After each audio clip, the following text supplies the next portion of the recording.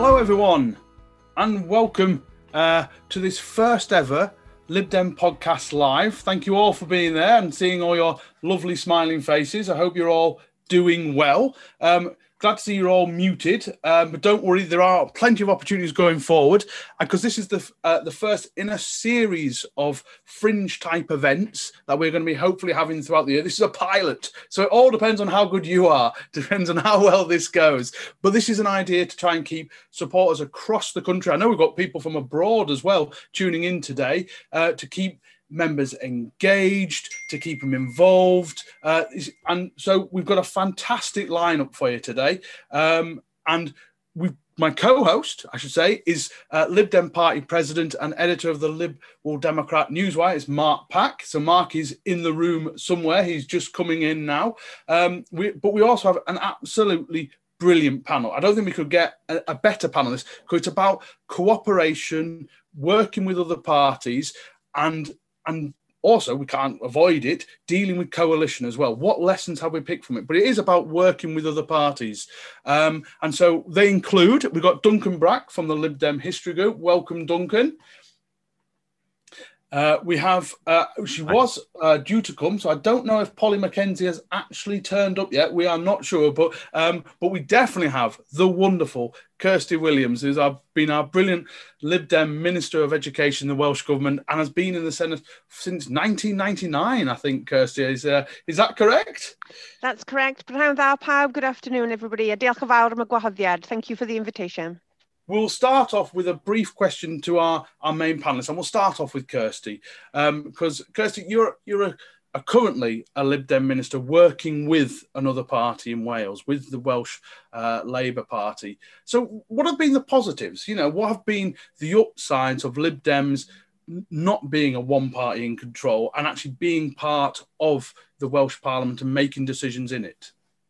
Well, John, you've just summed it up. The best part of it has been, rather than talking about a Liberal Democrat vision for Wales, actually beginning to implement a Liberal Democrat vision for Wales, and to be able to do that, especially, but not exclusively, in an area of policy which means so much to us as a party in the field of education. So it was great, when I was leader of the Welsh Liberal Democrats, or a backbencher in the Liberal Democrats, trying to, cajole, persuade, and sometimes, if the arithmetic was right, demand action. But to be part of an administration which has given me free rein to pursue a Liberal Democrat education policy agenda has been amazing. So what does that mean, though, for children and young people in Wales? It means that we have doubled the pupil premium for our youngest children. It means that we now have a pupil development grant access scheme that helps families with the costs of education. We have seen an improvement in the outcomes that children are achieving in schools. We've got the largest single investment in school and college buildings since the 1960s. We've radically reformed our student finance programme, which means that the average Welsh student this year will get a grant, not a loan, a grant of £7,500. And it doesn't matter whether you're an undergraduate or a postgraduate, whether you're full-time or part-time, the Welsh Government supports you financially in your studies. So for me, the best thing has been about, rather than talking about what Liberal Democrats want to do, it's doing what Liberal Democrats do. And Duncan, you've kind of want to look at your point of view from a historical point of view and about cross-party cooperations and questions regarding how we work with others. What's your take, because you go, obviously, because of your role with the Lib Dem History Group, about going right back to Paddy Ashdown's time and that approach that we had then with Paddy Ashdown and Tony Blair at the time. So what are your takes on it? Well, we go a bit back a bit further than Paddy Ashdown's time in the Lib Dem History Group, I ought to emphasise. But yes, I think if we're talking about cooperation between parties, obviously cooperation after an election in government is an important element. We have, I think, Kirsty's very positive experience in Wales, and we have a much more mixed experience in the Westminster Parliament 2010-2015. But the other side of the story is cooperation between parties in opposition.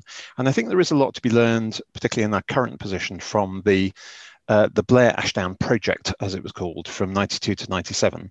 And the people who are interested in this, I wrote about it at a bit more length in the book called The Alternative, which was edited by Lisa Nandy, Caroline Lucas, and Chris Bowers, who's a Lib Dem candidate, back in 2016, I think.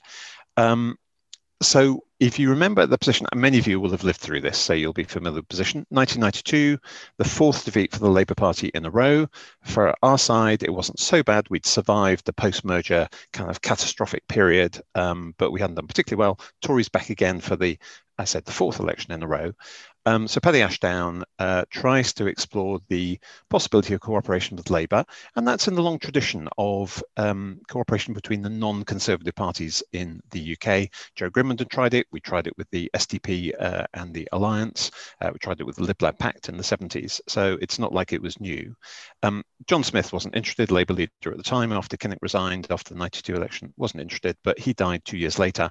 1994, Tony Blair gets elected and is much more open to this kind of thing, as perhaps a bit of a less of a kind of tribal Labour background. And it led eventually, just sort of summarising briefly, it led eventually to a series of things: cooperation in Parliament between the two parties, not attacking each other, but focusing their attention on the Conservative government. And this is John Major's government after I always forget which day it was it Black Wednesday, when the economic crisis in 92, Conservative government began to look like it was falling apart, and they had their own problems over Europe internally. So the two opposition parties tried to coordinate their attacks. They made sure that they weren't attacking each other, as I said.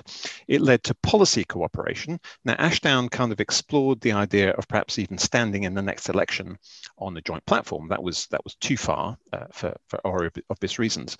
But the main outcome there was what became known as the Cook-McLennan talks between groups from each side looking at an agenda for constitutional reform.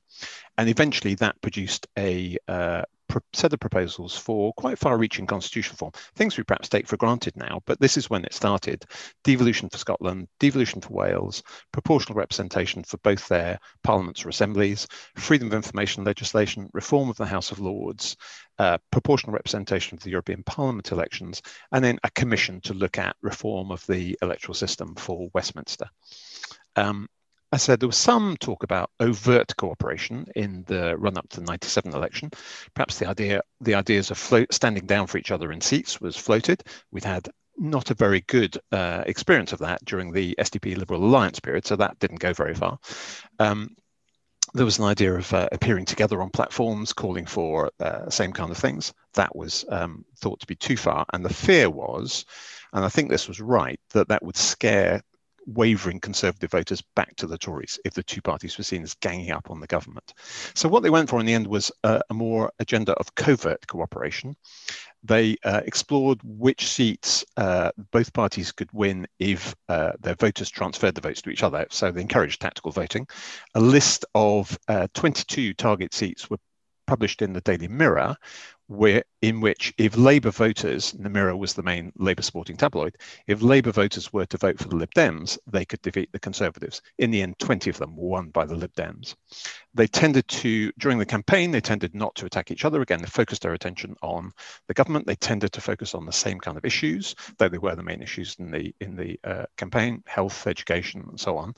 But importantly, the two parties didn't have the same manifestos, except in those sort of constitutional reform areas. The Lib Dem manifesto was much more focused on improving spending on public services and even in being prepared to raise tax to pay for them, whereas Labour was being very cautious, sticking to conservative spending plans. So that was really helpful that the two parties were distinguished. And in the end, people will remember what happened in 97. The Conservatives' worst defeat in a century and a half. They lost half their seats. The extent of tactical voting was unprecedented, according to sociological studies. The Lib Dem seats more than doubled to 46, even though our vote actually fell from the 92 election. So in that sense, it was very successful. Of course, in the big sense, it was too successful. It was a Labour landslide. There was no case in the end for a coalition between the parties, which had been talked about, even if Labour had just won a small majority. Clearly, with a 179-seat majority, there's no case for that. And though the Cook-McLennan package was implemented in all respects except the kind of big one, the Commission for Voting Reform, And sadly, that didn't happen. But I think it shows what can happen if opposition parties decide to cooperate together in a fairly kind of under the radar form. Some of it was public, the Cook-McCann talks, but all that covert cooperation behind the scenes was fairly secret. And many people didn't hear about it at all until much later. Hello, John from the Lib Dem podcast here. We are delighted to say that this episode is sponsored by Praetor Rains. Now more than ever, you need a professional-looking online presence and website. Praetor Rains have been helping Liberal Democrat campaigns succeed for 18 years. Their Lib Dem Foci package combines a website, social media and email system to help Lib Dems win. You'll receive great support from real people, fair pricing and a huge range of features to choose from.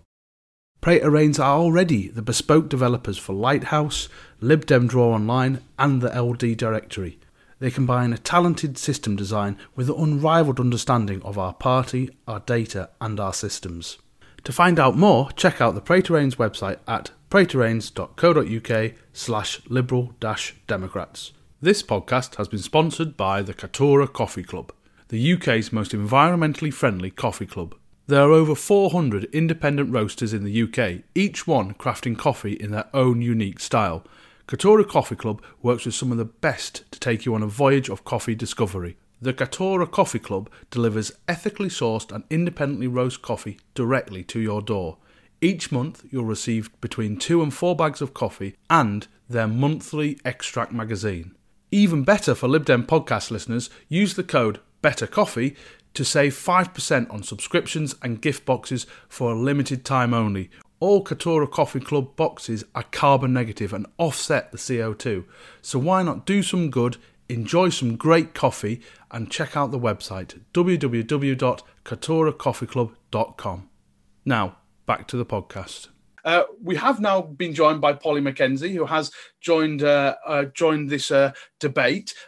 Polly has experience going into the government in Westminster because she was a special advisor for Nick Clegg during the coalition and now is the chief exec of Demos. So welcome, Polly. And I suppose if you're okay going right into the breach straight away, what Kirsty's talked about actually being in power, doing some good. If you're not in power, you can't do that good. So what was it like for you during the coalition? What lessons can you draw from that, from when the Lib Dems were in power in Parliament? Late and unprepared. So this is a meta performance about going into coalition in 2010. Unprepared. So yeah, not late. We were on time at least. Nevertheless, I also just have to say that I have massive book envy of Duncan Brack, who is a great man, a truly great man, who has more books than me. So what do I think about coalition? I mean, I missed what Kirsty said, but if she said that, then she's obviously right. And I'm sure that there is an argument to say that we were hopelessly naive in 2010. But it was quite a thing, really, to be, as somebody who was involved in writing the manifesto, with the Federal Policy Committee in 2010, involved in, explaining endlessly to journalists the practicalities of exactly what this policy meant or what we would really do if we were in government. But having always done that as an entirely academic exercise, the costings which we did for how much policies would cost, they were to get us through press conferences, not because we ever expected to be spending the money. And suddenly we're in this moment where, through the negotiations and then what I was more involved in, actually writing the coalition's programme for government, to be starting to make plans for how we would do it. And for me, you have to think about the alternative, because it's really, history tells us that what happened was not great for the Liberal Democrats. And, I bear some of the responsibility, lots and lots of other people do, for what happened to this precious and wonderful and historically valuable party. But nevertheless, the alternative at that time, and I've heard it described by Philip Cowley, the political academic, as I'm going to say it badly, zugzwang, which is apparently some sort of chess thing for when you're forced to make a move, even though that move is going to put you into check. And I remember after the results had come through, I was working in Cowley Street. Nick came down and we had, first couple of meetings, and then we had a couple of hours off. I'm not quite sure what. I went to the pub with my husband, who came in to talk to me, and I had a white wine spritzer with soda, not lemonade, obviously. And I cried solidly for 90 minutes. I'm not sure I said anything, but he was very nice to me. Anyone who knows him will know he's that kind of guy. Anyway, he sort of just held my hand, and possibly I burbled some stuff, because it seemed to me that we had a great leader, one of the greatest leaders we had. And we'd managed to get ourselves into a position where every way forward was painful or harmful to the party. It seemed at that point most likely that we would go into another election within 6 months, and we knew we'd run out of money, so we couldn't afford to, and that two-party squeeze would come hammering down on us. And so that's why, I wasn't particularly a defining person arguing for this, but I did argue that we ought to try and go into coalition, if at all possible, with the Conservatives. I was kind of comfortable with that, because beyond that policy opportunity, that extraordinary opportunity to do the things we had talked about, was also just political survival. That at the very least, we were then going to be alive for 5 years instead of 5 months. I just saw somebody's popped up, the sort of sense of why aren't people defending what happened in the coalition? I guess I'm just used to people complaining about it.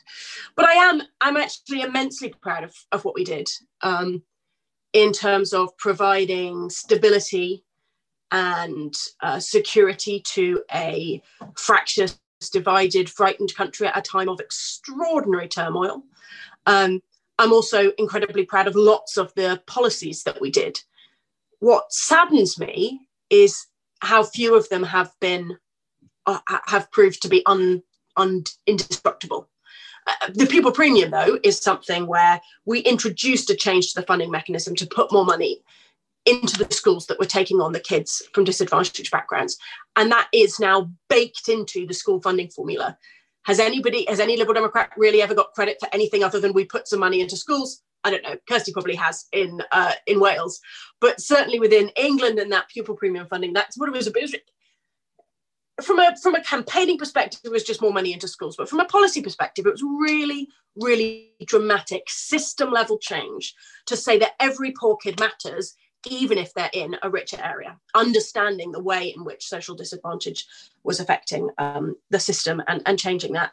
And I could just go on and on. I think I just saw on Twitter, actually, Kwasi Kwarteng talking about we've had the best year ever for greenness of our electricity. Still not good enough. Nevertheless, big changes that Chris Huhne and Duncan and Ed Davey put into place, that, the stuff that just takes ages to actually pay dividends, because, my God, building a turbine takes quite a long time, but that are absolutely decarbonising our energy supply. And I don't want to just talk about it, because Mark used to produce entire books with lists and lists and lists of the things that we've done. And I probably on my deathbed, I'll pick it up and I'll flick through it, and I will focus on that instead of the things that we could have done better, of which there are many. And even if all we did was make I don't think this is the case, but even if you believe that all we did was hold back the worst excesses of the Conservative Party and keep Britain in kind of safe, strong government for 5 years, honestly, I think it was worth it. Because what's the alternative is to walk away and say that your life in politics and the purpose of your party is to say stuff and not to do stuff. And I think you have to accept the consequences of choosing life in public policy. Thank you very much for that, Polly. I should just point out, and I'm contractually obligated to, you can buy and read Mark's books when you're not on your deathbed. That is something I have to say. Otherwise, he gets very grumpy. So Duncan wants to come in on this, so we'll allow Duncan to come in, and then we will absolutely introduce Mark's point as well. So Duncan. Yeah, so this is really interesting. We have tried to analyse the lessons of the coalition in the Journal of Liberal History, and actually, I think all the special issues we published on it are now free for download on our website, so you can have a look at them. And we'll be publishing more about it as well in the future. I think without going into, we spend a lot of time discussing individual issues like tuition fees or the economy on NHS reform, and I think it's not worth in this event going on to that. I think one lesson I think is right from the coalition is that the main problem for us is that we simply submerged our identity. And by the end of the coalition, it wasn't that opinion polls showed this, it wasn't that people particularly hated us or disliked us. They just didn't see that we'd made any difference to the coalition. And Polly's quite right. We made lots of difference. And certainly in comparison with the Conservative administrations that followed, the coalition was a period when the country was much better governed. But people didn't understand what it was that we'd done. And that was partly reinforced by the fact that some of the things we did, like cutting income tax, you can defend it completely, but it wasn't the kind of thing people associated Liberal Democrats with. It was a kind of Tory thing to do, to cut taxes. So it didn't reinforce our image. And I think another problem was that we didn't have control of any big spending departments. So we didn't have the kind of thing that Kirsty was talking about in Wales. We weren't able to point to that. I think people who work on climate change absolutely understood the difference that we made on that agenda. I was a special advisor for 2 years of the period, but that's quite a small number of people. It wasn't, forefront of most people's minds. And Nick was doing a good job, I think, in trying to monitor everything that was happening across government. But then he didn't really have any responsibility for anything major, or if he did, it was the constitutional reform program, which actually didn't really go any far. So I think the lesson I would draw is, and it's the same as we had in the Blair Ashdown project, cooperate with other parties. I think you have to, clearly in the position we were in 2010, I agree it was the right thing to do to go into coalition. In 92, 97, it was the right thing to cooperate with Labour. But you have to keep your individual identity, your distinctive identity, and you have to put a lot of effort into making sure that happens.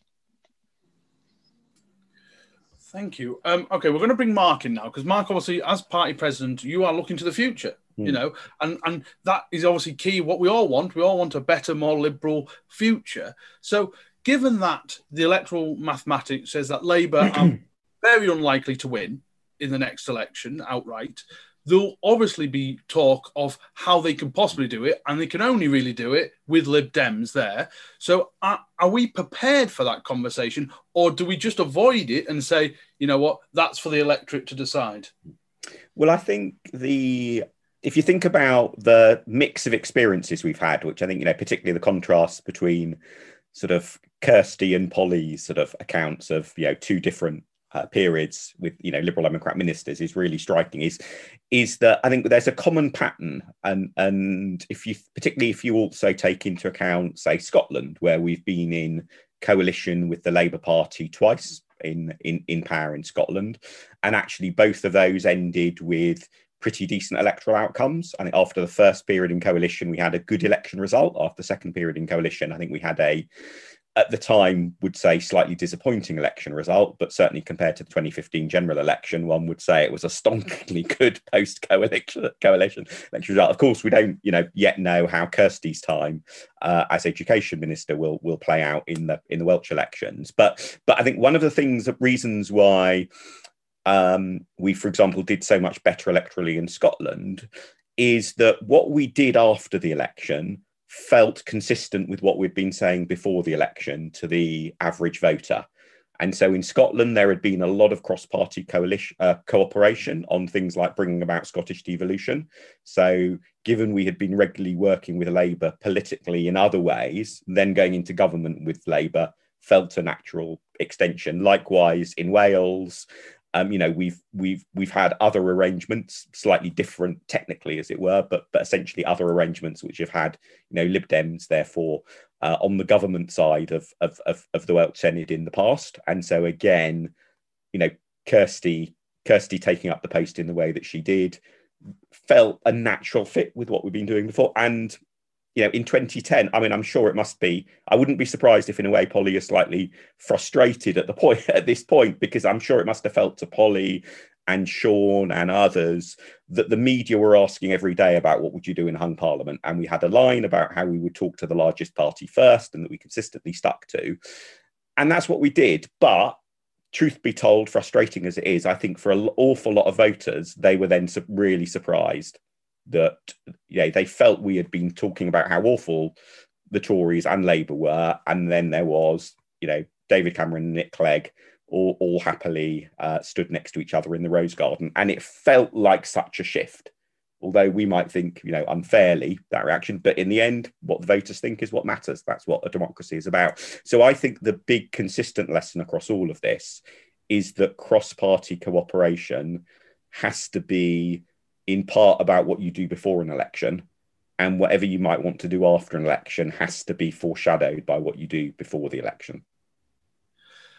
Yeah, and I think one of the questions that came up repeatedly, and I want to thank everyone who did submit questions, we had dozens upon dozens, but one of the themes that came up was, can we trust Labour to deliver some sort of reform that will then allow us to go into a partnership with them? I mean, Duncan laid out the case. It looked like there was cooperation. And then, like say, Tony Blair got such a massive landslide, he didn't need us particularly. So I'm very interested, actually, because joining us on this, we've got lots of wonderful guests who are now in the audience with us. One of them is a former Labour MP. And so we have Andrew McKinley has come in. And so before I bring Kirsty into what her relationship has been like working with Labour, I thought, Andrew, what are your views coming from, as a former Labour MP for so many years, what are your views on cross-party cooperation? Well, one of the reasons I'm a Liberal Democrat now is I've found the Labour Party over half a century being deeply conservative when it comes to constitutional change and innovation. I mean, that's one of the great disappointments to me. And there are a couple of things picking up on the earlier discussion, which I'd like to mention. In 2010, looking back, and also from what I know for people who were in number 10, the immediate 48 hours after the general election result, Gordon Brown was in fact not hungry for office, and he was part of the problem. And, clearly he wasn't going to be prepared to step aside and find a prime minister who would be acceptable to both the Liberal Democrats and the Labour Party, which I find deeply disappointing, but not surprising. The other thing which I welcome some of your colleagues' views on, but I've been very disappointed and frustrated when I realised that everyone, when we talked about electoral reform, we were always talking about Westminster, which clearly needs to be reformed. I unashamedly always wanted proportional representation there, along the same pattern as operates in the Irish Republic and Northern Ireland, multi-member constituencies. But I think that both Paddy Ashdown, and I can be less judgmental regards Nick Clegg and that period later on, if they had asked for local government proportional representation, I think they could have got it without a referendum. It could have been a price worth paying, or even the option for municipalities to go for PR. If they had asked for that, I think they would have got it. If they got it, we would be 20 years into it now, and it would be much easier to be selling PR, or there'd be a demand for it. And apart from GLA, where there's a complicated system of PR to some extent, I think complicated, but I think that there's been a lost opportunity there. As to the future, well, as somebody said earlier, clearly Labour's not going to have any prospect. Scotland's written off for them. They're not going to have the prospect of a majority Labour government. At some stage in the next 3 years, I hope it dawns upon them. But then it raises the question, what do we do? How do we accommodate it? No easy answer to that. But as I say, clearly we've also got to keep talking about a realignment of the radical left. That was, I go back to Joe Grimman, that was always his mantra. He wanted that. When this party was formed, I think it was the Social and Liberal Democrats, its long title. And I think we should play up our Social Democrat credentials as well for future discussion. Thank you, Andrew. And, Kirsty, just going to you, obviously I remember you were on the podcast previously, and you were talking about not just working with Labour, but obviously in your role as Education Minister, and particularly in the light of COVID, you were working with had to deal with also the SNP Education Minister to see what they were doing, what Gavin Williamson is doing in government. You've had to work across party lines in your role. So how do you believe that Labour will switch and will suddenly decide that actually this has got to happen at some point because they're not going to get back in power? I think there's an element of the Labour Party that understand the reality of that situation and would want to do something about it. I think for me, reflecting what's happened and trusting the Labour Party, Polly talked about being underprepared for working in a coalition. We were very prepared in Wales and had been very careful in the writing of our manifesto because, of course, the electoral system in Wales has thrown up opportunities for lots and lots of inter-party working. So therefore, there was an inevitability that, and it wasn't a surprise that the Labour Party found themselves in that situation again. So we were very careful in terms of what our manifesto said. And of course, I was very, very fortunate to, and I think this is really important when it comes to working, is personal relationships, which you can't legislate for. And sometimes it's just a happen chance. I had the opportunity to be invited into a government with somebody who I've worked alongside literally, for well over a decade in various capacities. And therefore, I absolutely trusted. I'm not naive, but I absolutely trusted the then First Minister in his dealings with me, and I absolutely trusted the now First Minister when he asked me that if should he win the leadership of the Labour Party, would I stay on in my role? And I think those personal relationships are really, really important, and in terms of establishing trust and a working relationship. The challenge comes, as Mark says, for being consistent, and not necessarily consistent from a policy point of view, but that gut instinct about the view people have of you. And if you do something that the public really didn't expect you to do, I think that's really challenging. I mean, my equivalent of the Rose Garden was a very awkward photo call with Cheryl Gillen, the then Secretary of State for Wales. And initially I refused to go. And I literally was parked in a car around the corner from the Senedd, being shouted at by people from London, saying that I had to make an appearance and I had to stand next to the Secretary of State for Wales and the leader of the Welsh Conservative Party. And I didn't want to do it. I really, really didn't want to do it. And I was told in no uncertain terms by somebody who shall remain nameless in the Federal Party that I was to go. And of course, the photograph was taken of a very grumpy Kirsty Williams, which I refused to take my coat and scarf off. And of course, it made for some fun YouTube videos in the years to come, because it was quite clear that I did not want to be there and didn't want to be really associated with any of this. And then I got a right bollocking from the Federal Party after I left for not being well behaved. But I think the challenge for me is the question that Mark raises and Duncan about how you retain your individuality in working in those circumstances. And I have to say, that's been something that has been particularly challenging, because in Wales, of course, I was the only Liberal Democrat Assembly member elected at the last election. And because of a lack of capacity in the Welsh Party, it's been really quite difficult, I think, for the party to be in a position to remind voters that I'm not just an education minister, I'm a Liberal Democrat education minister. And I have to say again, and it sounds as if I'm being really mean to the Federal Party, the Federal Party has shown intermittent interest, shall I say, in what I've been doing. So, sometimes the Federal Party is interested and likes to publicise what we've achieved in Wales, and other times is completely oblivious to what we're doing in Wales. So it's been a real challenge, and I don't think we've cracked it, if I'm honest, here in Wales, although we've tried very hard to do that. But because of a lack of capacity within the Welsh Party, I think we haven't probably maximised the opportunities. And this was recently commented on by the New Statesman when I announced my retirement, about the Federal Party had not used the opportunity of the experience we have in Wales of working with the Labour Party to put forward a really positive case, because I think the government has been a success, and we haven't just done things in education. Mr. McKinley just talked about PR and local government. We haven't got it quite as far as I would like it, but we have just passed a bill in the Welsh Senedd that will allow for PR in local government if those local authorities choose to use it. I mean, it's not all the way there, but it's a step there. Again, that's working, one Liberal Democrat working in a Labour coalition, but we've been able to push it that far.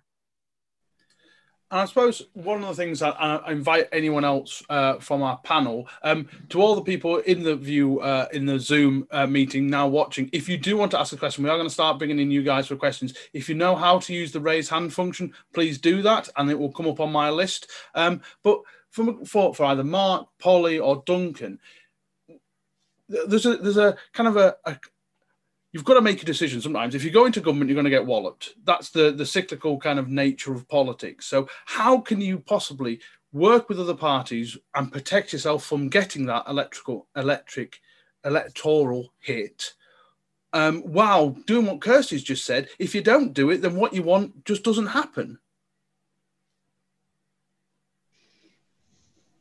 Shall I have a first stab at that? I should just say as an aside, I couldn't resist just now having a look on the internet for the photo op that Kirsty was mentioning, and the photo is I appreciate it's a very serious issue, but it's also a very funny issue. It's a very funny photo because you can see how Kirsty is basically stood several feet further away from everyone else in the photo.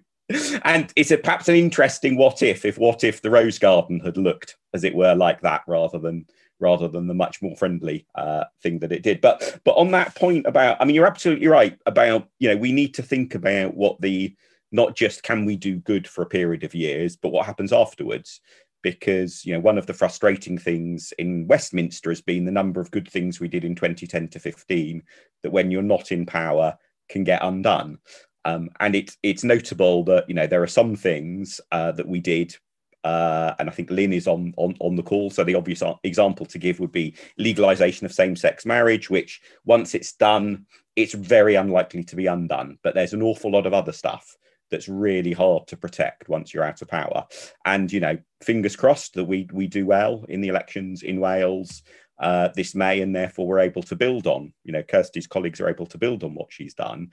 But it just takes one government budget round to be able to suddenly massively slash education if that's who's in power. So I think the answer is this. It goes back to this consistency point: is we need to make clear to voters what difference we'll make, and it needs to be something that's distinctively Lib Dem.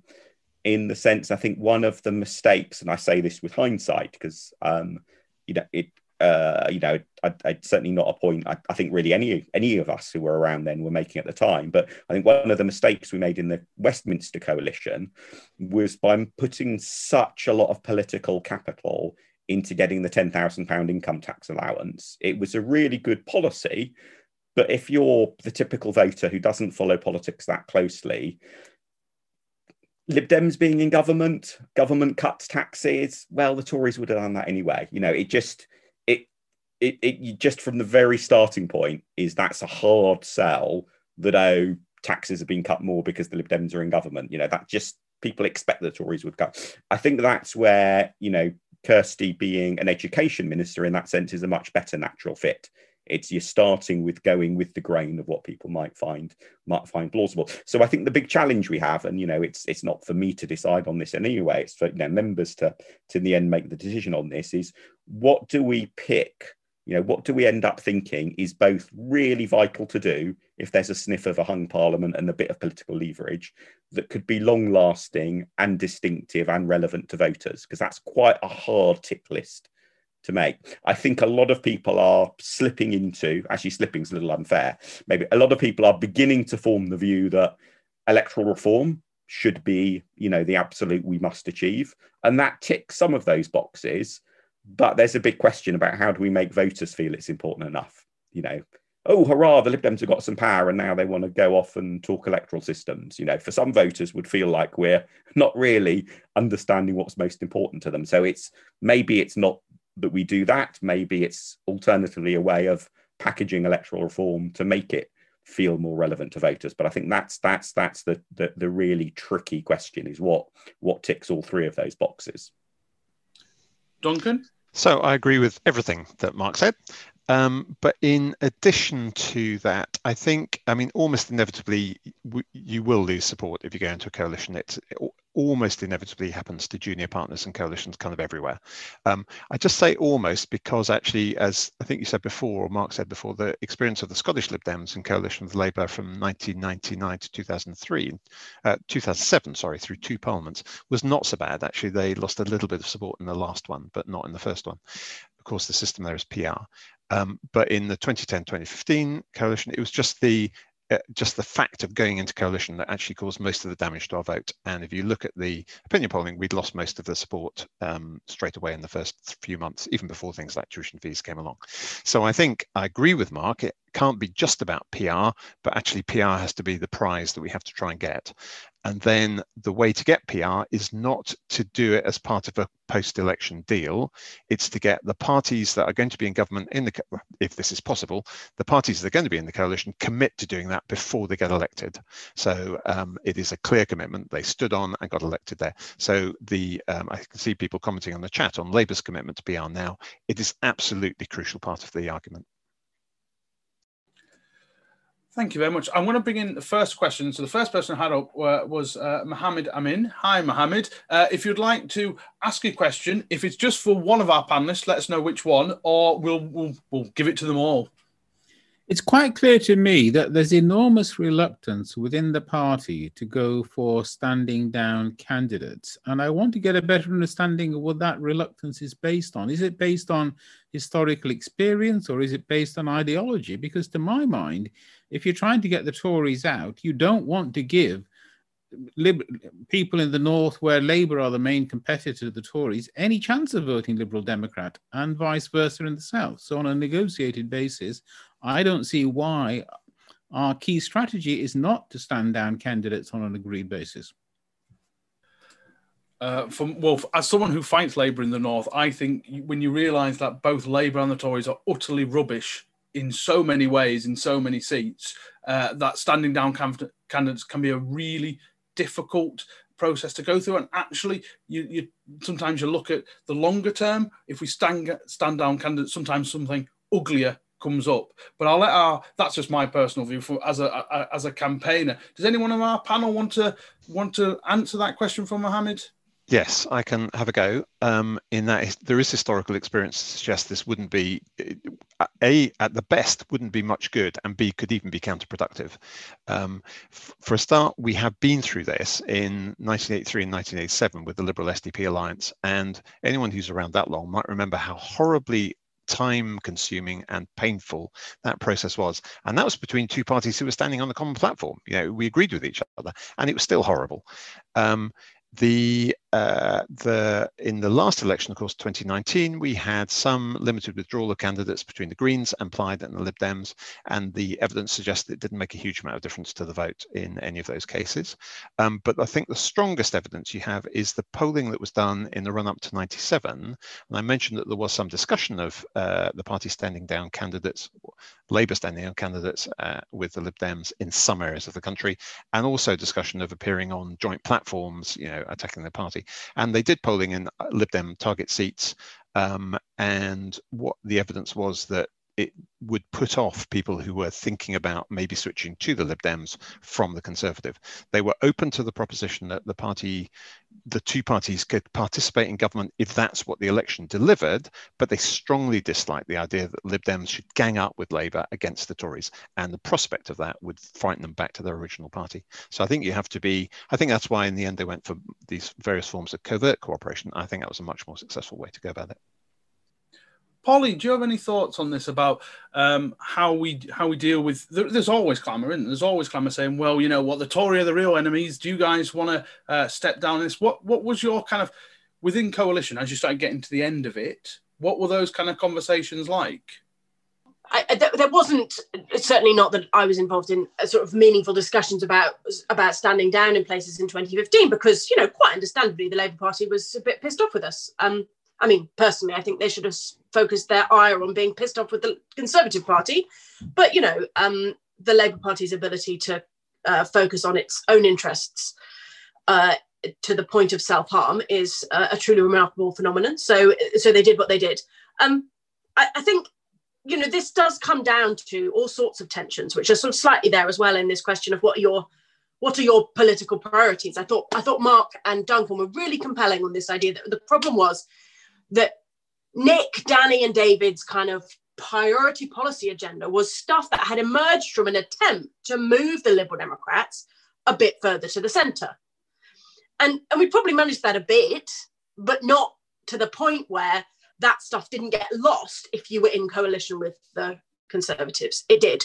But the problem is that they'd spent years doing that. And so to go and be like, we're against foundation hospitals and we want to have tuition fees and let's spend a lot of money and poke rich people in the eye, felt like an entire sort of surrendering all of the progress they'd made, trying to turn it into a more classically liberal, more centrist party. Now, of course, fundamental question, what are your politics as a person listening, or mine, or the bulk of the membership, and what is our kind of purpose?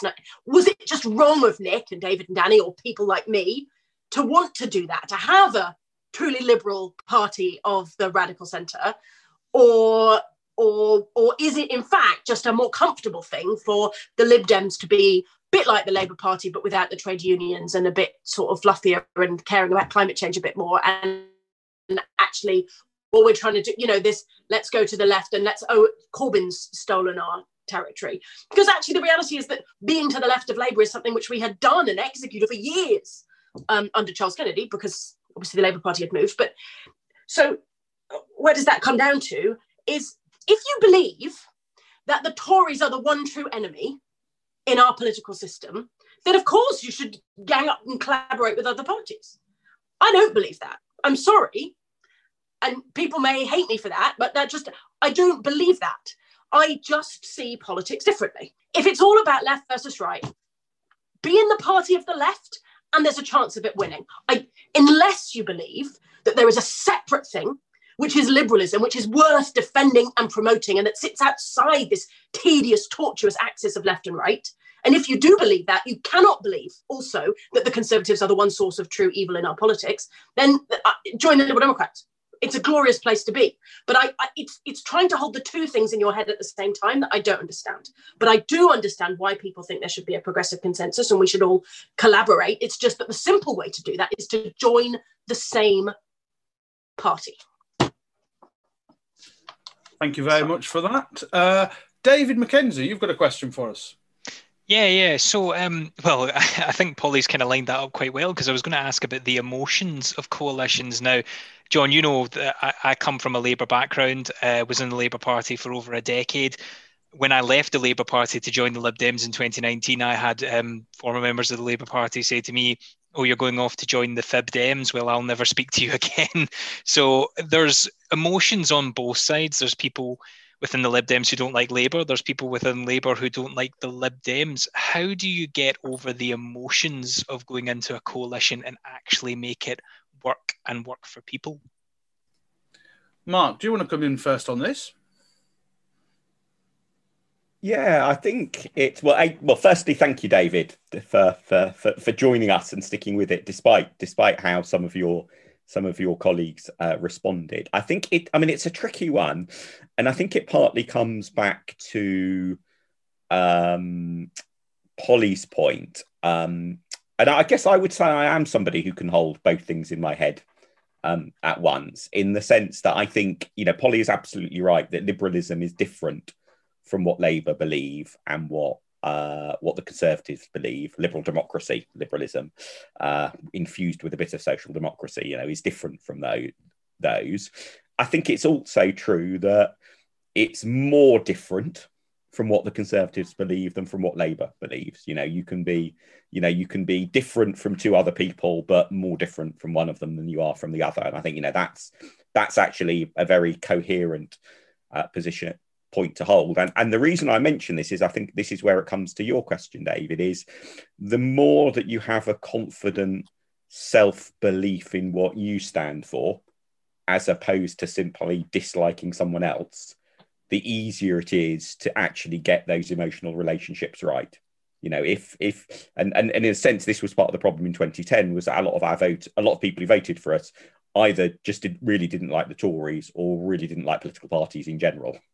And therefore, when they then had voted for a party that went into government and went into government with the Tories, that was problematic. So I think a key part of the answer is that positive self-belief in what you stand for, because that deals with the emotions, but it also helps set up for that thing that I've been talking about in a couple of my other answers about needing to have something that you can do that is consistent with how people perceive you.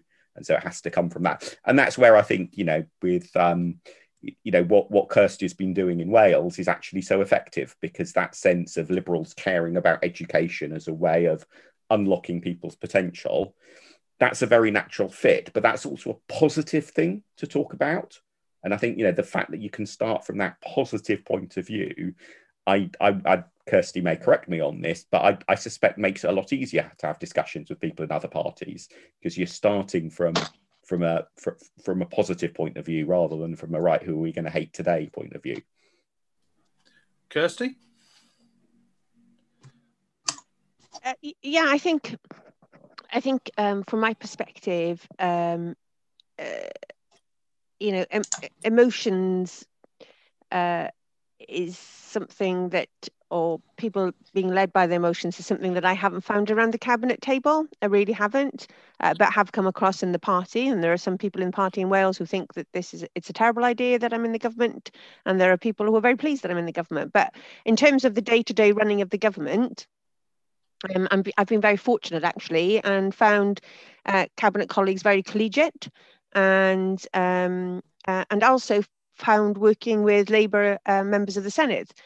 Some of them are more challenging than others, and some of them, you know, are more comfortable than others with the fact that I'm there. But actually, as Mark says, you know, which one of those is going to object to me finding the money to provide free school meals right the way through the holidays till Easter next year? They're not going to object to that.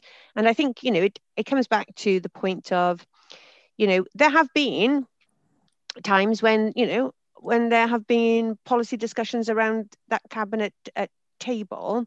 And I think what's important as well, my position has always been respected by the Labour members around that table. So at no point have I ever felt unable to say the things that I want to say. Some of them agree with me, actually. More, you know, there are some of them that are more progressive, and, you know, and actually appreciate having somebody there that pushes perhaps, you know, the agenda along in a way that they're very happy to go along with.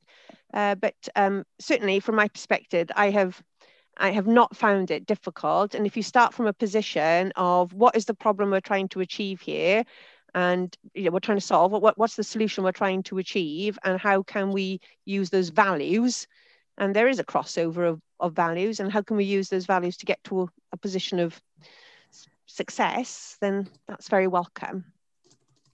I think there is evidence to suggest that PR systems tend to lead to better, more consensual politics than first past the post, winner takes all systems, which is what you expect, because you don't have the same incentives to disagree with everything your opposition or another party is saying, because you might end up in coalition. You might have to end up in coalition or rely on their support in future, after future elections.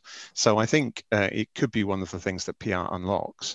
Just to pick up on that, and just to kind of respond to Polly, I don't think the Conservatives are the sole source of evil in the British political system, and I don't think entering coalition is an end in itself. You have to look at what you are trying to achieve. But at the moment, and because I think PR, I accept that what Mark said, PR is not everything we should be about, but it is a really, really important element. And the Conservatives are not going to give it, the government's not going to give it. If I don't know whether Labour can be persuaded to commit to PR in advance of election, but there is at least a better chance of doing that, which is why I think this discussion is relevant now. And if it means ganging up on the Conservatives, and this is a uniquely awful government, I would say, then I think that's all for the good. I mean, we talk about any discussion on constitutional reform or anything like that. I mean, we have to accept that most of the public don't give two hoots. You know, I live in an area with a two-tier council area. Most people don't realise there's two councils. You know, they think, I have been asked if I'm the MP. That's how little some members of the public actually engage with politics. But so I think the point being made is that, yes, we're for PR, but it doesn't mean we have to have that front and centre of all our leaflets. And there's a lot of chat here, well, you know, 150 local Labour groups have actually signed us do it. As we've seen from all sorts of things, the Labour Party can completely ignore its grassroots if they want. And it is the power base of the Labour Party is still in Westminster as much as the local parties might want it. And we've seen that from things like the UBI debate. Loads of Labour members want UBI. Keir Starmer's already said that it's not going to be in the next manifesto. So how then do we do that? And I suppose, Mark, I want to come back to you on this. But there were questions asked about, okay, should it be a formal coalition? Should it be a confidence and supply? Some people have asked in the chat as well. Again, do you really think the public will actually know the difference, or will they just think Lib Dems are with an extra group, or are we just damned whatever we do? Yeah, I'm skeptical that the public really notice very much the difference between coalition, confidence and supply and so on. And I think, the technical details, as it were, are definitely important to get right. But fundamentally, if you're voting, if we take the Westminster example, if you're voting for the leader of Party X to become Prime Minister, that's who you're sort of tarred with, even if you don't return from the limo to your from the vote to your office in a ministerial limo, but that said, in terms of the mechanics of what you can do, I mean, Kirsty, I think really eloquently in her opening comments made the point about how much you can do if you're actually a minister and you've got your handle on the levers of power.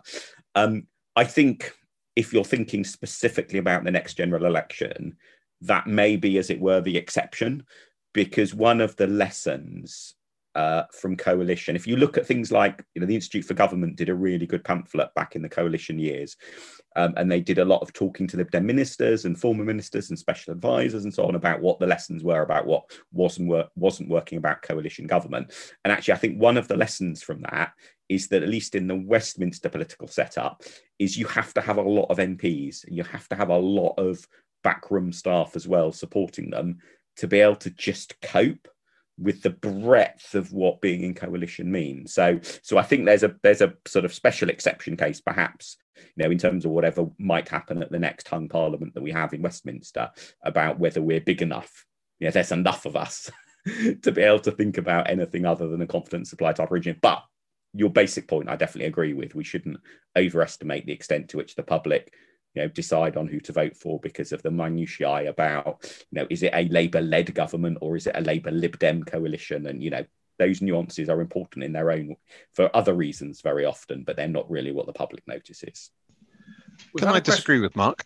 Oh, yes, absolutely. On rare occasions. I mean, yes. Quick, find the mute button, John. Yeah, he's off. I'll get rid of him, Mark. Don't worry. I agree with you. The public don't notice the difference pretty much. But the point is that, and you made the point yourself, if in the coalition you have ministers in place doing things, Kirsty wouldn't be able to do all the things, probably wouldn't be able to do all the things she's been able to do if it had just been a confidence and supply agreement at the beginning of the parliament. I mean, maybe if you have a very detailed confidence and supply agreement, but generally speaking, they aren't that detailed. And you set out your sort of principles for various things. You agree to support the government on a few things, but not anything else. But then it's the other party that has all the ministers, and it's them that are doing things. And I made the point that we didn't do anything distinctive enough during the coalition 2010-2015. Well, if we hadn't had ministers, that was to a certain extent our fault. If we hadn't had ministers in the coalition, we would have even less of a chance to do that. And the other difference is that a confidence and supply agreement is static. The only point at which you can exercise leverage is immediately after the election. So you have to try and predict everything then. Whereas in the coalition, it's dynamic. You have ministers in place throughout the 5 years or however long it lasts, and they can respond to different circumstances, and they keep on doing new things that you hadn't thought about when you were trying to negotiate a confidence and supply agreement in 2010, or the beginning of the period. And I think those are the kind of reasons why the Parliamentary Party decided to opt for a coalition, if they could get one, rather than confidence and supply in 2010. And I think they were quite right. And can I say, I got experience on both sides of it, not so much a formal confidence and supply, but in the Parliament, in the Fourth Senedd in Wales, the Labour Party governed as a minority, which meant that every single time the budget came round, they needed to cut a deal with either ourselves or Plaid Cymru. And you found yourself then being played off against the Plaid demands, and you were being negotiated down and bargained down because the First Minister had somewhere to go, and we did achieve things. We absolutely did achieve things in the couple of budgets where we struck a deal, but it gives it gives your opponents all the ammunition to say, well, that's those Liberal Democrats cozying up to the Labour Party again, without the rewards. And I'd rather get hung for a sheep than a lamb. And at least this time round, you know, as Duncan says, you know, not only have I been able to do Liberal Democrat things in education, and I have to say, not once has the First Minister or any of the Labour Party said to me, you can't do that. And we are doing some really, really radical things, which will be really, really difficult to undo. And new legislation will have to. So it's not just around budgets and expenditure. There are fundamental things that we have done that I think will last the test of time. But you're also, you know, you are also influencing other decisions, you know, outside of education, and the PR for local government is just one of them. So I think in the minds of the public probably doesn't make a difference, but in your ability to do things, it, as Duncan says, I think it makes a massive amount of difference. And it's events, you know, the bits that you can agree on and sign up on the piece of paper on day one. That, believe me, that's the easy bit. You know, who would, you know, I would never have known, who would any of us have known when I signed up to be a minister of the government that I'd be spending my last year of that minister running an education department in the middle of a pandemic, you know? And so you've got to then, I think it takes you back then to what Duncan said about that flexibility, about, you know, constantly being around the table. And it takes you back to that position of trust as well, really, because you can't, we couldn't have predicted this, not at all. And a confidence in supply would not have been able to countenance what we've had to deal with over the last 12 years as a government. 12 months, sorry, not 12 years, 12 months. It feels like 12 years. I can tell you, it blinking feels like 12 years, but it's only been 12 months. We have a question. Nigel Jones, you wish to ask a question? Thank you. Yes, my question is about difference that can exist very clearly between what goes on nationally and what goes on locally. In my constituency, I was actually on council cabinet in coalition with Tories for a number of years, and it worked extremely well, partly because we had this understanding that we would revisit our agreement every year. So that kept both of us on our toes as to what we were doing. But in spite of that circumstance, our views as a local Lib Dem party, as Mark said, are much more in line with Labour's general approach to things than Tories. So there seems to be a practical difference there, as well as an ideological difference. But my question really, with that as a background, is whatever happens now nationally, how should we play it in our own constituencies? If, for example, a progressive alliance really took off, would we have to feel obliged locally to then work a great deal with our local Labour Party, when in fact we have found, in spite of the ideological similarities, the local Labour Party extremely difficult to work with? And I can attest that I have a very radical left-wing local Labour Party who are absolutely rotten to deal with, but on the county level they're quite sensible, where the Tories are absolutely rotten to deal with. So I don't know who wants to come in on this on our panel. Polly, do you want to come in on this, or talking about how you deal with better unmute yourself first, Polly, just before I get going, is how do you deal with that then, that juxtaposition between local and national? Because there will be areas where Lib Dems and Labour are knocking socks off each other, and always have, like Hull or Liverpool, and they're not suddenly going to stop. No, I mean, I once stood in a local council election. I did so well that if I'd increased my vote by 50%, I still would have lost. And I think that's partly because leaflets were put out suggesting that I'd stolen a council flat, which I hadn't, as it happens, in case anybody was worried about me. So I've sort of been on the receiving end of some really brutal Labour campaigning. And there is that sense in which often you are drawn locally to, I think it was, it wasn't Stephen Jolly, it was Andrew Jolly, I think, who said that he was a member of the Liberal Democrats for basically the same reason that he was a supporter of his local football team. It was just sort of a family thing, and whatever the local thing was.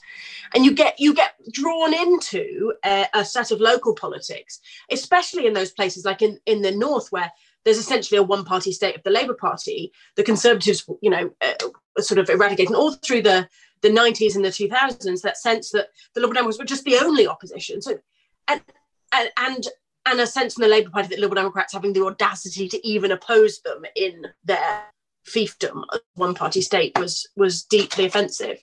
But of course, we also have seen extraordinary kind of brutalizing campaigns by the Conservatives. I just did a recording about, God, this is really depressing, right? So the BBC Radio were doing some sort of archive hour thing on the forgotten referendum of the AV referendum. And like, first of all, it's a decade ago. And secondly, like, that's how they're classifying it. Is it so obscure and pointless? Anyway, really depressing. Anyway, so I was just talking to them and I was thinking about it, and I was reminded of the moment when David Cameron, who of course, he said that he would not put any effort into campaigning against Davey.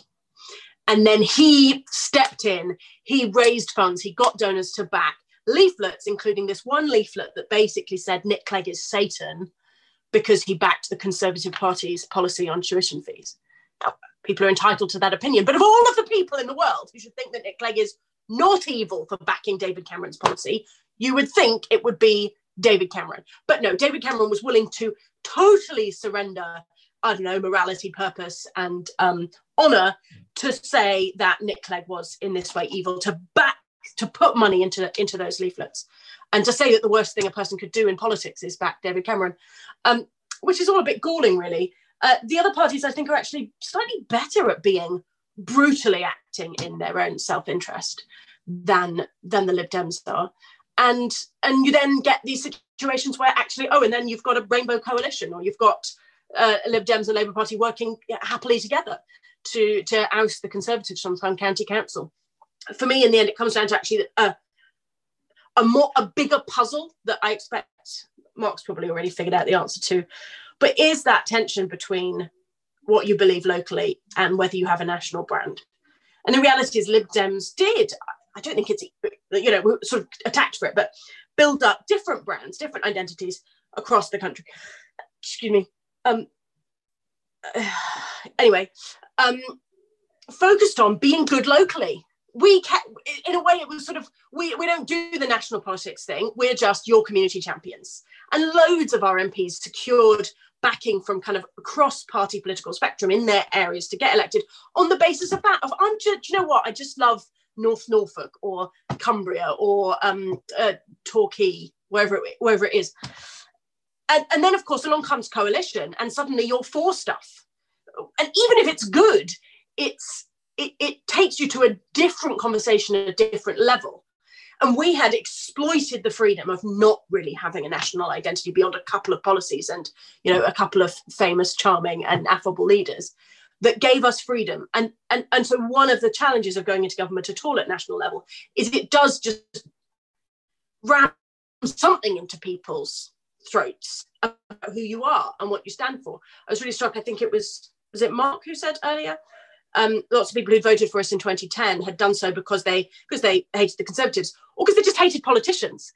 And so that's when you get this phenomenon of people switching from Liberal Democrats to UKIP, and you think, who are these people? The reality is they're just that none of the above crowd, and they're happy to back a good local candidate. I'm not sure I've concluded anything, but I've rambled a bit.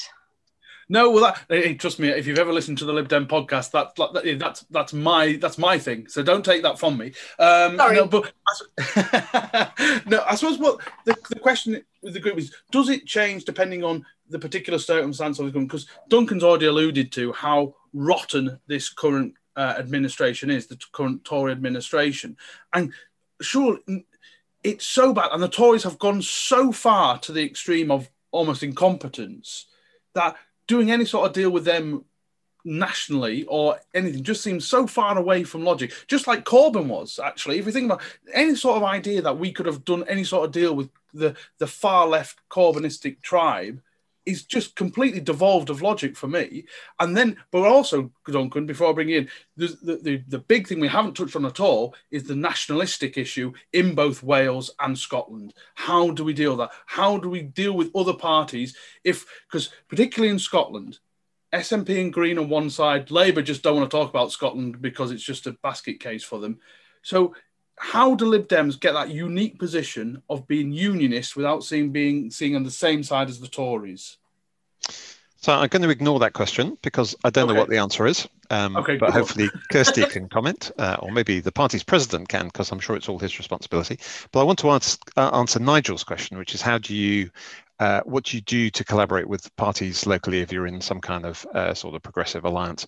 I think the answer is you don't, actually. Following the pattern of the Ashdown-Blair project in the late 90s, which I think, as you can tell, I'm a fan of it. It worked in many ways. You agree, the parties nationally just agree on a fairly narrow range of topics which they think are important. And I mean, I suppose people were talking about constitutional reform a bit in the 90s, but it still wasn't the main issue. The main issue was funding of public services and the economy and so on. But you can do that on a number of issues. Perhaps for the next time it might be pandemic preparedness, or independence, guaranteed independence of the judiciary or the BBC or stuff like that. And it should include PR. And otherwise, you don't try to reach agreement with them because, as I said, you have to maintain your own distinctive identity, and you have to prove to wavering Tories that you're not just ganging up with these Labour people who they probably detest to dish down their government. You have to make it easy for them to transfer the votes across. Nigel was right, incidentally, to say that usually we are closer to Labour. Actually, one thing that was in the background of the 2010 coalition that most people didn't notice was that actually the three parties' manifestos were all much closer together than they normally are. This is, of course, partly because Labour had been in power for 13 years, but partly because, of course, the Cameron attempt to move the Conservatives to the kind of responsible centre, which quite clearly fell apart very quickly when they got into power. Mark, you've been tasked with finding an answer. So what are your thoughts? So I think it's perfectly possible to sort of be, as it were, consistent and honourable and principled, and have varying levels of cooperation depending on the circumstance. And I think a sports analogy is probably quite a good one to bring it out. So, think of your favourite, whatever your favourite sport is, whatever your favourite team sport is. It's a very normal, natural thing for people to be really ardent supporters of their team and really want their team to beat up every opposition team that they play, but also to sometimes understand that there's a commonality of interest between the fans of different teams. And between different teams. And quite often that's a commonality of interest aimed at the regulators of that sport. But sometimes also there's a commonality of interest between the fans and the different teams and the regulators and the outside world, say if there's issues about government funding and regulation and so on. So it's, there's this shifting dynamic of sometimes the fans of the other team are your opponent, sometimes the regulators are your opponent, sometimes they're your ally. And in politics is similar, I think, in that respect. And one of the consistent patterns, I think, across a lot of the examples that particularly Polly and Duncan and Kirsty have given of successful cooperation is their successful cooperation where at heart the personal relationships are between politicians who are not directly in contest with each other. So it be interesting to speculate how politics in Wales, for example, might have played out if Kirsty was representing a seat that was a Labour Lib Dem marginal seat, or similarly in Scotland, the fact that there were relatively few constituencies which were Labour Lib Dem contests, that it was predominantly Labour up against other parties, Lib Dems up against other parties. I think that made those two periods of coalition government in Scotland a lot easier. It also actually, in that sense, was a bit of a factor in, us going into coalition with the Tories in 2010, in that, and why that was in a sense also less successful was because we faced a much bigger mix of seats we were fighting Labour in, seats we were fighting the Tories in. So by sad, happy, whatever twist of fate, the 2019 general election has given us a very clear pattern that you look at the seats we're first or second in, overwhelmingly those are Lib Dem Conservative contests. There are very few Lib Dem Labour contests. And oh my goodness, very much wish we win, for example, Sheffield Hallam, which is one of those next time round. But one can see the broader picture that the most intense competition is between Lib Dems and the Tories electorally in that sense. And I think that probably is a pointer as to what is likely to be easier or harder to do in the future, therefore, as well. And with that, I think I'm going to ask the panel one final quick question before we sum up. But I want to thank everyone for being on this. I suppose we'll go to Polly first.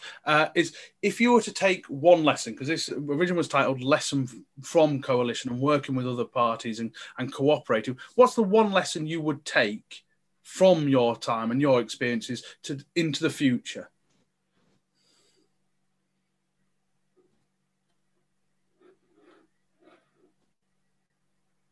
Got us a front door. Comes actually down to the identity stuff, about defining your identity, pitching that, being more separate, all of that narrative. So there's a lot of substance that needs to sit behind it. But for me, it's symbolized by the fact, Nick Clegg went through David Cameron's front door. Downing Street's full of doors. We could have had number 9, could have had number 12. And it occurred to us about 3 weeks too late.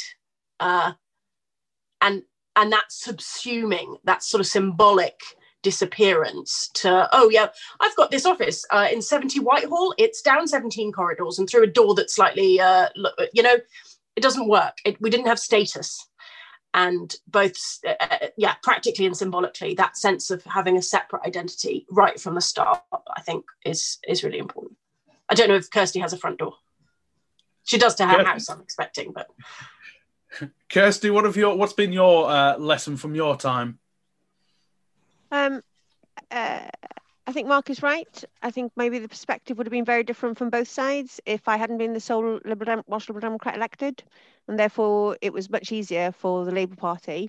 And personally, I don't think the Welsh Liberal Democrats had any choice but to vote the way they did to allow me to do what I've done for the last 5 years. My regret is because the party had found itself in such a weakened state. I think it's been really, really difficult then for the Welsh Party to utilise what we've been able to do. There just hasn't been the infrastructure there to be able to do that. So that's change. And John, you should definitely do another one of these where we can indeed talk about the future of the Union, because the rise of English nationalism, what's happening in Scotland and how people feel about the world here in Wales has profound challenges for the way forward. And there is a job for the Liberal Democrats there to offer an alternative. What's the offer? Because at the moment, what's on offer, I think, is either highly, highly damaging or it's more of the same. And certainly there may be a certain generation of Welsh people that will accept that, but my children's generation of Welsh people are not going to accept it. So what is the Liberal Democrat offer for the future of the Union and the future of these nations?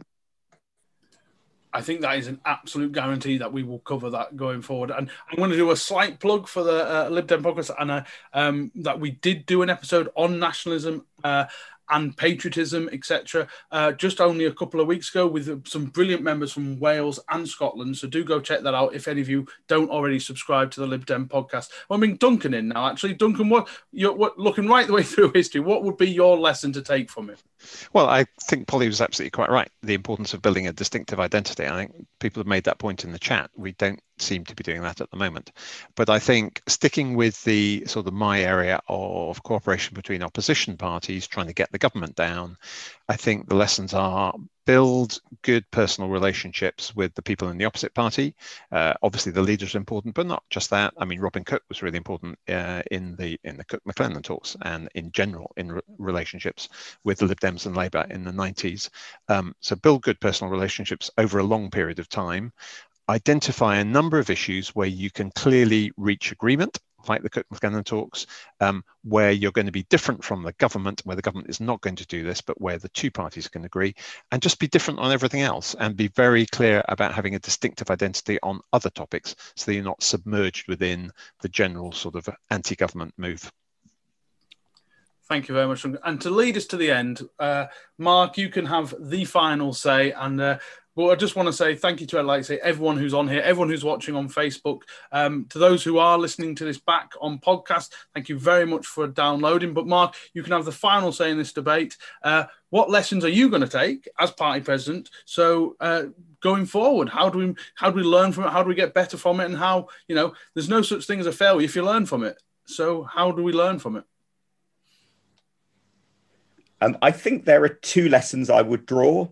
One is the importance of actually things like this session that we've just done, and hopefully other things like it, in that there is a lot of historical evidence and experience, and maybe, sorry, I shouldn't really refer to Kirsty as history in that sense, current evidence and experience, but there's a big body of evidence we can draw on about what works and what doesn't work.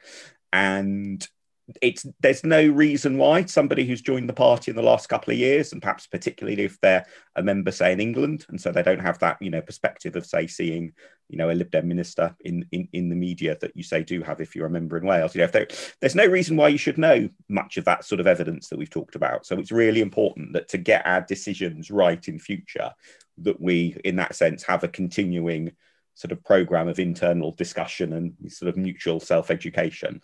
And I think the particular point that I guess I have learned from thinking about these issues in the last couple of years is that traditionally we have treated what would our red line be if there's a hung Parliament, Assembly, Senate, whatever, as if the red lines are some really secret thing.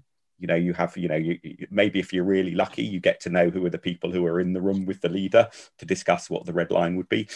But the political lesson is your red lines have to be consistent with what the public has associated you with campaigning on prior to polling day. And therefore, whilst there is a necessary degree of confidentiality around some, pre-election preparations, actually, the red lines can't be just this secret thing off in a super squirrel secret basement somewhere. They have to very much flow from... It almost has to flow the other way, that you might work out what they are and then infuse that back into decisions about, what motions we have at conference, what campaigns we're running in the spring of each year in the run up to the May elections and so on, because it has to be a whole party operation, not a secret elite somewhere in a locked room operation. And with that, ladies and gentlemen, I want to thank you all for your attendance. As a quick plug, I would like to plug Mark Pack's, obviously, Liberal Democrat Newswire. Do go subscribe to it. It is a fantastic source of information for all things Lib Dem. I have to give a plug to the Lib Dem podcast, which you can follow, you can download. It's on YouTube, it's on Facebook. You can get it from all your good podcast providers and follow it at Lib Dem Pod. My name has been John Potter. Thank you all so much. I'll give a big round of applause as well to our panelists. I just thought that they've been so good, to Duncan, Polly, Kirsty, and even Mark. They've all been absolutely fantastic and given up their time to do these debates. So we will have many more of these coming forward. If you've liked it, do let us know as well. You've all been emailed with my stuff. Give us some feedback. What have you made of this event? Do you want to see more of these in the future? So thank you so much. Do all of you stay safe. Have a wonderful weekend. And I just hope England rugby has a good bounce back this week. So have a great time and we'll see you all very soon. Thank you. Bye now.